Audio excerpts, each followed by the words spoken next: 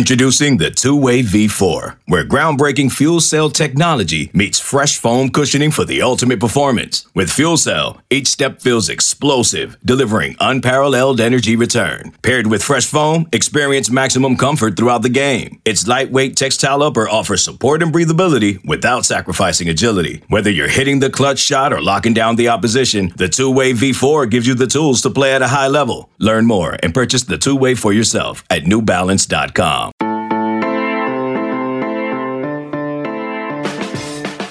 Good morning. It's Wednesday, July 14th. You're listening to the College Football Daily. My name is Trey Scott. I'm joined right now by Clint Brewster, analyst at 24/7 Sports. Have Clint on today because we are talking about the transfer portal rankings that 24/7 Sports does. We've expanded them to 150. So I asked Brew to come on and share a few sleepers with us. Before we get started, just a note, there will also be a bonus episode of today's College Football Daily in which Brandon Marcello runs down the projected order of finish for the Big 12. And that's great timing because the Big 12 has its media days beginning today. Clint, before we jump into transfers and putting you on the spot, does Oklahoma go undefeated in the regular season this year?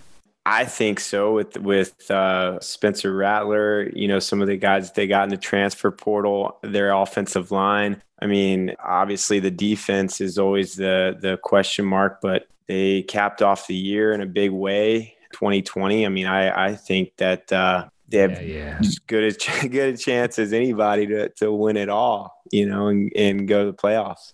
I'm kind of sharpening up my preseason take that OU is going to win the national championship. We're going to workshop it. I'll see what happens. I saw Phil Steele said the same thing, but I like that you mentioned the transfer portal that the Sooners hit. Last time we did a transfer portal update, my episode was with Colin Kennedy of OU Insider talking about their additions. It's the new way to compete, right? It's add transfers. Even Alabama added 2 top 25 guys for us in Henry To'oTo'o and Jameson Williams. Today, though, we got sleepers. So all I said to you, Clint, was just don't give me anyone inside the top 10 or the top 20. And you went and got some deep cuts here. I mean, we've got a guy at 107. We've got a guy at 92. We've got a guy at 93. I guess as we record here on Monday afternoon, the transfer rankings could change a little bit because we sent this list off to our publishers to get a little bit of feedback. A few players might move up or down, but for the most part, these guys are absolute sleepers. But this is a good transfer year, Clint. There was 2,500 players entered the portal. So if you're within the top 150, you're in the top 6%. So these guys are going to play. I don't know if you have a guy you want to start with. I'm going to throw someone at you, though, to start with, Clint. So sorry if you already came in with a game plan. At number 107 in our rankings, quarterback Will Levis from Penn State, now at Kentucky. We'll see what that offense looks like with a new OC, Liam Cohen. What's the read on Levis? Can he be the rare Kentucky quarterback to show NFL potential? Yeah, it'll be interesting, because he showed some flashes at Penn State. I'm intrigued by his arm talent. He went viral in some videos this offseason on social media with the arm strength that he has, and obviously very talented. He needs to get a lot more comfortable going through reads and progressions and kind of tying everything together, accuracy and all that. But that's where the new OC, Liam Cohen, comes in. He's done a great job developing passers, and I'm really excited to see what he can do with Levis. Levis is dynamic with his feet, so he would fit well in an offense that kind of values movement at the quarterback position and quarterback run, and maybe some other teams will crush me for this because, Kentucky hasn't had a real productive quarterback passing the ball in quite some time. So the odds are kind of stacked against him, but I want to see what he can do there. I think that he can win the job over Joey Gatewood and Bo Allen. So, we'll see. Yeah, with Joey Gatewood and Will Levis, you've got a quarterback room that could play linebacker. The thing with the Levis thing, it's everyone says it's accuracy. It's the arm talent's there, the physical gifts are there. So in a way, this is the Josh Allen conundrum. Can you teach? Can you relearn accuracy? You played college football. You played quarterback. Yeah. Can you, Clint? Or are you who you are? I think that you can improve it. I don't know if you can improve it significantly. I think that that's extremely hard to dramatically improve your accuracy, but you can do it. I've always been told, you got to throw each ball with a purpose and kind of an aim small, miss small type of thing, and just really just repetitions and perfecting your craft. And I think that you can, but we'll see, if he can dramatically improve it like he needs to. Well, he's got, in our updated rankings, Wan'Dale Robinson moved up a little bit, the Kentucky receiver now. So he's got a top 4, top 5 transfer target. He's got some weapons. I like what you said, like miss small, throw small, whatever. I'm going to give you another one, Clint. Number 54 in our rankings, Karan Prunty. I don't know if I'm saying that correctly. He was a true freshman at Kansas this year, but had a 67 grade in PFF. People close to the Jayhawk program were saying this guy could leave Lawrence as one of the best defensive backs they've ever had. And they've had some good ones. Aqib Talib, Chris Harris. And then he transfers after one season. Les Miles leaves. Karan Prunty transfers to South Carolina, where they needed the help. They only had one defensive back returning. Yeah. USC needs to restore that depth that they lost with Israel Mukuamu and JC Horn gone,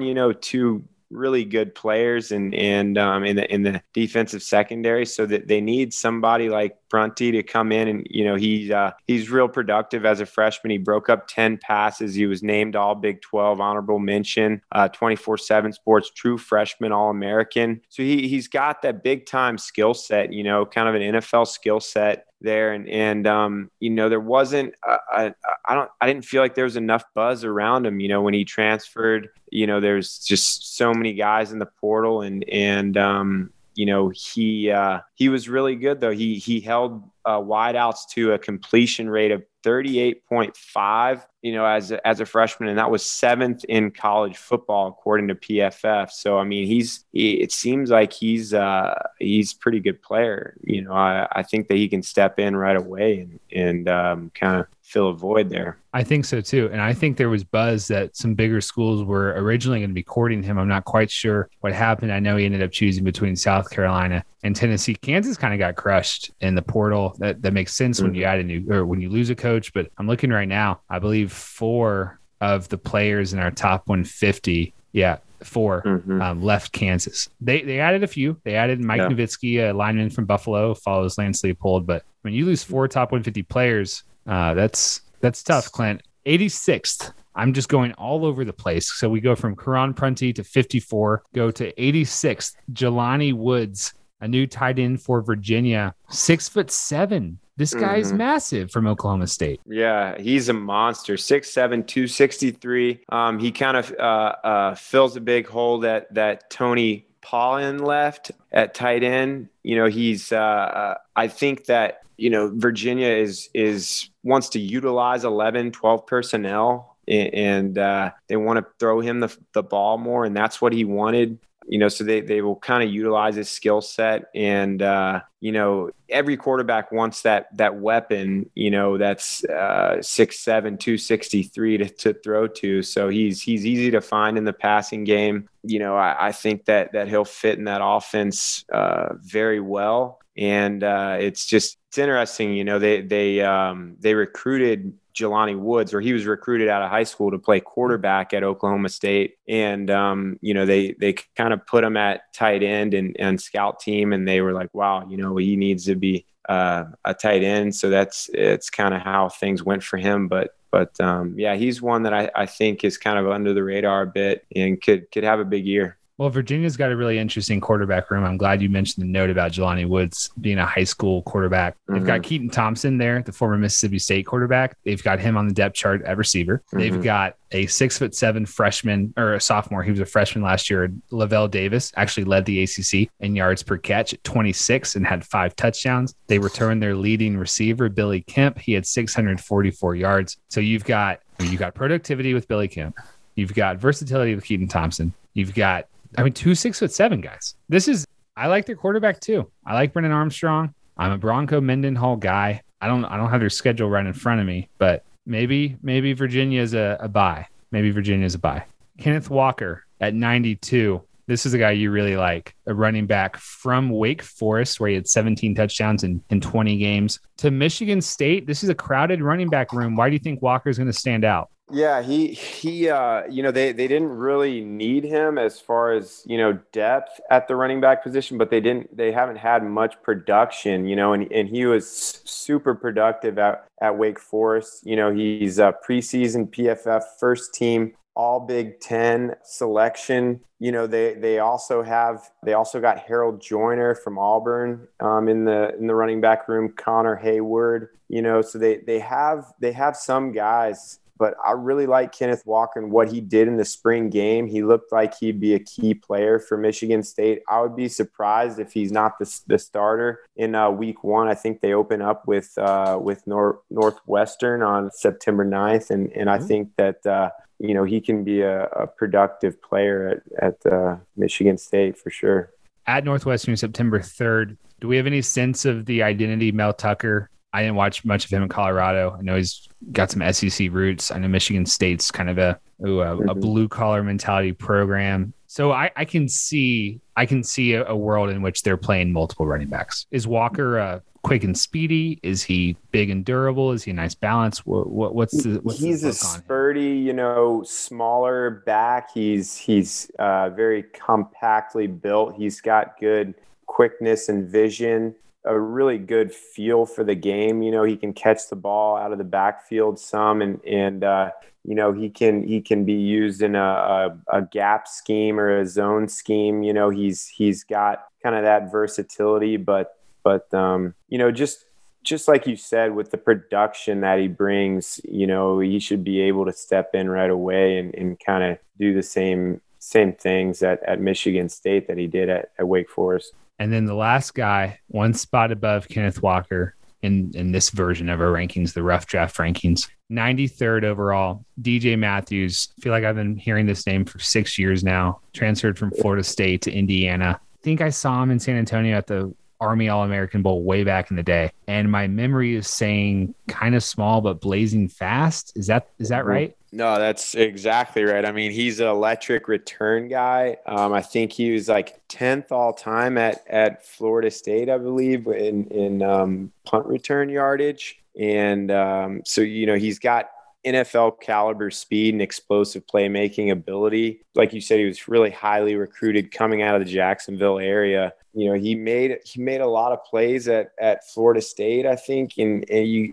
you kind of need to be creative to get him the ball. He can be kind of a gadget player, but Indiana needs that speed and explosiveness, and I think that he can bring it for them.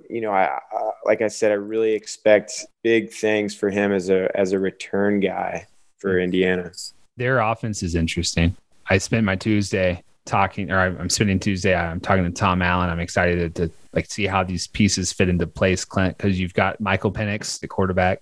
You lose Whop Filer, but you got Ty Freifogel back. You've got the 3 of your top 4 receivers back. At running back, you add Stephen Carr to the mix. You got DJ Matthews. I think that's a program that, with the transfer portal and with the returnees, they're trying to capitalize on 2020. They're trying to make it you only have, when you're a program like Indiana, you're not Ohio State, you're not really even Michigan. You recruit in spurts, and you are only as good as your players are old, right? Like, you're going to be better when your best players are juniors and seniors. So your windows are 2 years, and then they're gone for 2 years, and then they're 2 years back. It feels like they're really trying to capitalize on a window with Penix returning. Yeah, I mean, that offense is pretty explosive. I like how they kind of move to some spread concepts. They've typically been like a downhill type of running team, a lot of 12 personnel and whatnot. But, with the players that they have, and I really like the quarterback, and you add in some guys with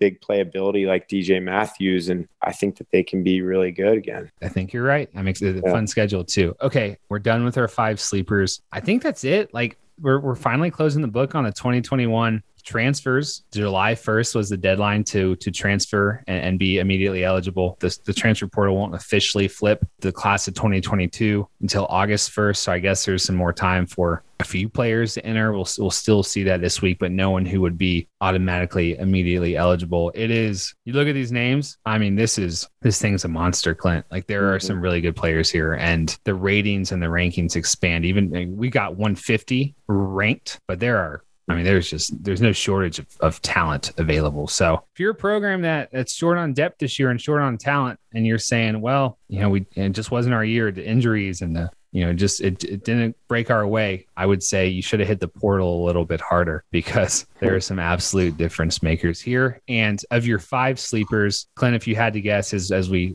throw you out of here, which one are you most sure about being right as an impact guy? Well, yeah, like we said, I like Kenneth Walker a lot. He's like we said, with the production, and everything he kind of brings, he brings a lunch pail mentality, to the Michigan State offense. I think it says a lot. He was PFF first team, all Big Ten, and their preseason accolades. And he's not a guy that they have other guys, that like we mentioned before, they have Harold Joyner, they have Connor Hayward and some other backs. So it's not like he has to get 30, 40 carries a game, but he's a guy that can take the load like that. But I think I'm most excited about him. Yeah, to transfer to that room, I think you have to be pretty confident that you're going to win the starting job for sure. All right, Clint Brewster, we appreciate you joining us, doing good work at 24/7 Sports. Follow Clint on Twitter at ClintBrew247. Excited to see how this list unfolds. Football season is less than 2 months away. I cannot wait. Our producer is Lance Glenn. My name is Trace Scott. Have a great Wednesday. We will talk to you on Thursday for the next edition of the College Football Daily.